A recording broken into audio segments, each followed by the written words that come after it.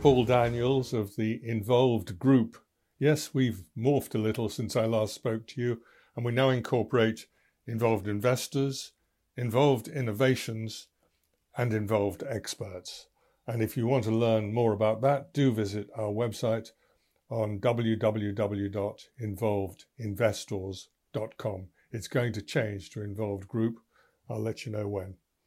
And incidentally, I would really welcome your comments. I get some, and they're very valuable to me, your comments on my podcasts. Today, we're going to talk about human beings and animals. You'd think that's anthropology, way outside my business remit. Not at all. Stick with me, and you'll find out why. Are human beings, with our big brains and powers of reasoning and communication, superior to animals? Not in my book, we're not. Whales, dolphins, crows, parrots and apes all communicate in complex language. Just as an example, whales can communicate across oceans. Eagles can see 8 times further than human beings can, and in far more detail. They can see a rabbit 2 miles away. Dolphins have larger brains than human beings, and brains more powerful than all other animals. Chimpanzees can learn sign language to communicate with us. A dog's sense of smell is between, wait for it, 10,000 and 100,000 times stronger than ours. Is our emotional development stronger than animals? Have you ever seen elephants grieving the loss of an infant? I don't think it is. I think it's different.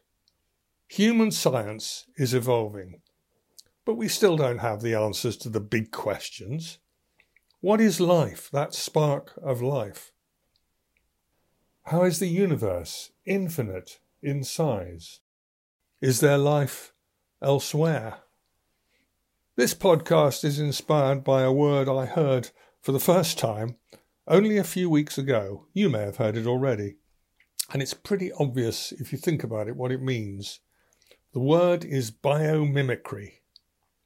Biomimicry. It describes a study of nature which has adapted to this world over 3.8 billion years and encapsulates the behaviour of plants, animals, and other organisms, which help protect them from danger and increase their survival rates.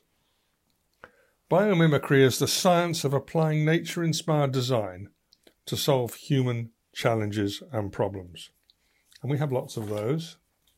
Business, and here we get to it, is about finding solutions to human needs and desires. Biomimicry is probably the most important, least exploited science of all, the most valuable source of future new products. The following examples give us all huge encouragement. I'm going to tell you about them. Firstly, the challenges, and then the solutions which have come from nature. Firstly, humans needed to produce climbing pads, which were capable of bearing human weights and allowed human beings to climb up vertical walls. A study of the pads on gecko feet, the 14,000 hairs which each pad contains, allowing them to stick to the walls, gave the solution. When the bullet train was being designed, they wanted, of course, to find the most aerodynamically efficient shape, particularly for the nose. They copied the kingfisher's beak. The kingfisher has a long beak, it flies very fast, and it has a very slim body. This is exactly what they were looking for, and it worked. And way back when the Wright brothers flew in a machine heavier than air for the first time ever, they had copied pigeons in flight. There was a challenge to cut down erosion on wind farm masts at sea. They were corroding very quickly because of the seawater. And they've now set them in the formation of whale pods swimming, because whales have worked out the least lines of resistance. They were looking to replace zips with fabric fastening and unfastening devices which were easy and strong. And Velcro was developed from burrs on dogs' coats. Can we harvest drinking water in the desert? The Namib water beetle can. It has bumps on its back on which fog collects and drips down channels to its mouth. There's a lot of work in progress to replicate that in materials which can collect water and bring water from the fog which collects at night in deserts. Watch this space. Plumbing systems typically involve right-angle turns. They're built to go in buildings which typically are angular, and the plumbing systems replicate that in the walls of the buildings. Is it the most efficient method? No. The most efficient method for the distribution of liquid is found in a leaf. It's also found in the human lung and in animal lungs. It is, of course, the capillary system. And they're working now on introducing the capillary system to plumbing designs in the walls and less angulated than the present systems are.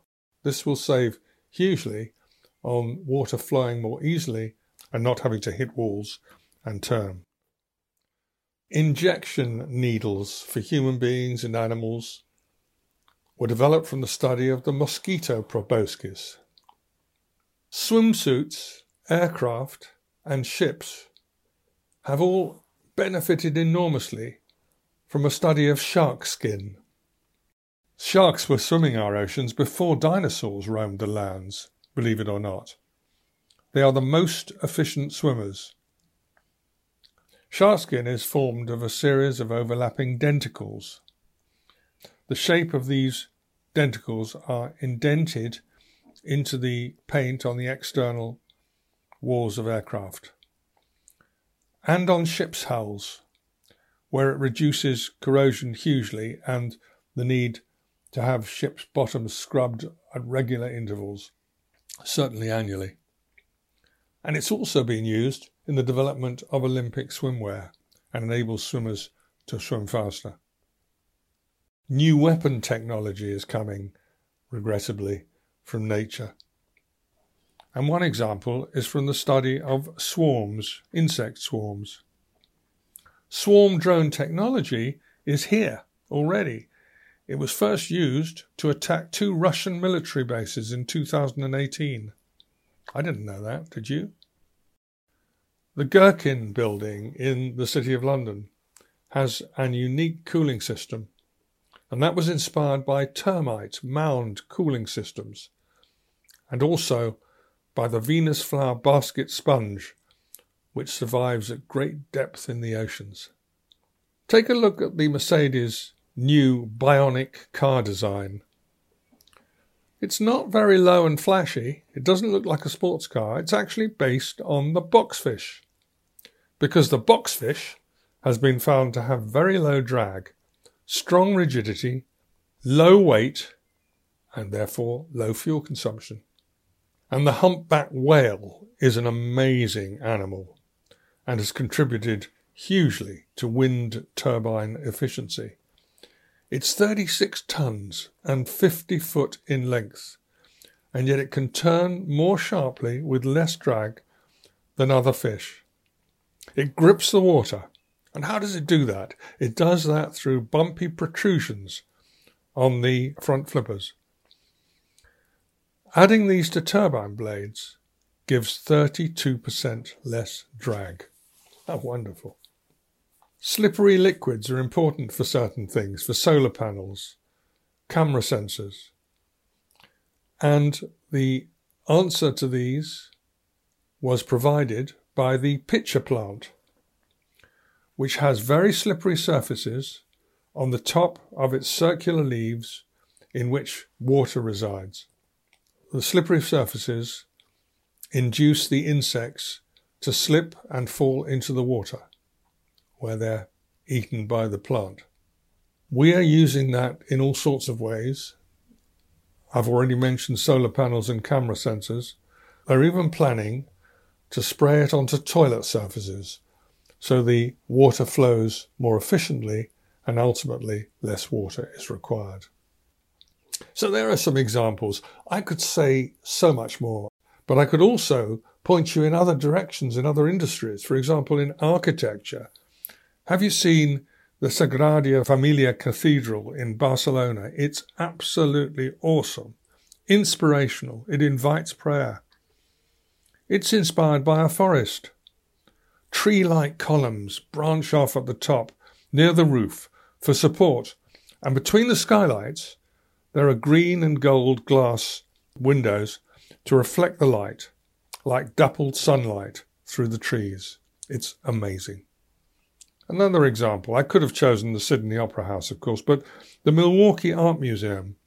It's an amazing building. It's got a huge 90-ton sunscreen roof. It's reminiscent of great white wings opening and closing. Inspiration in construction from nature is everywhere, and the more there is, the better as far as I'm concerned. So, whatever industry you're in, whatever challenges you're looking to meet, I suggest you take a leaf first from the natural world, which has taken some higher power 3.8 billion years to develop. Maybe one day we'll even learn the nature of that higher power. But that's a whole other subject, and it's not my remit. I hope you've enjoyed that dip into nature and it's made you think. Think about the applications in your industry which could apply, and then study them. You'll find that they're being studied and developed scientifically somewhere in the world. And if not, go to a university and suggest it. Have fun, dip into nature, and good luck. Cheers.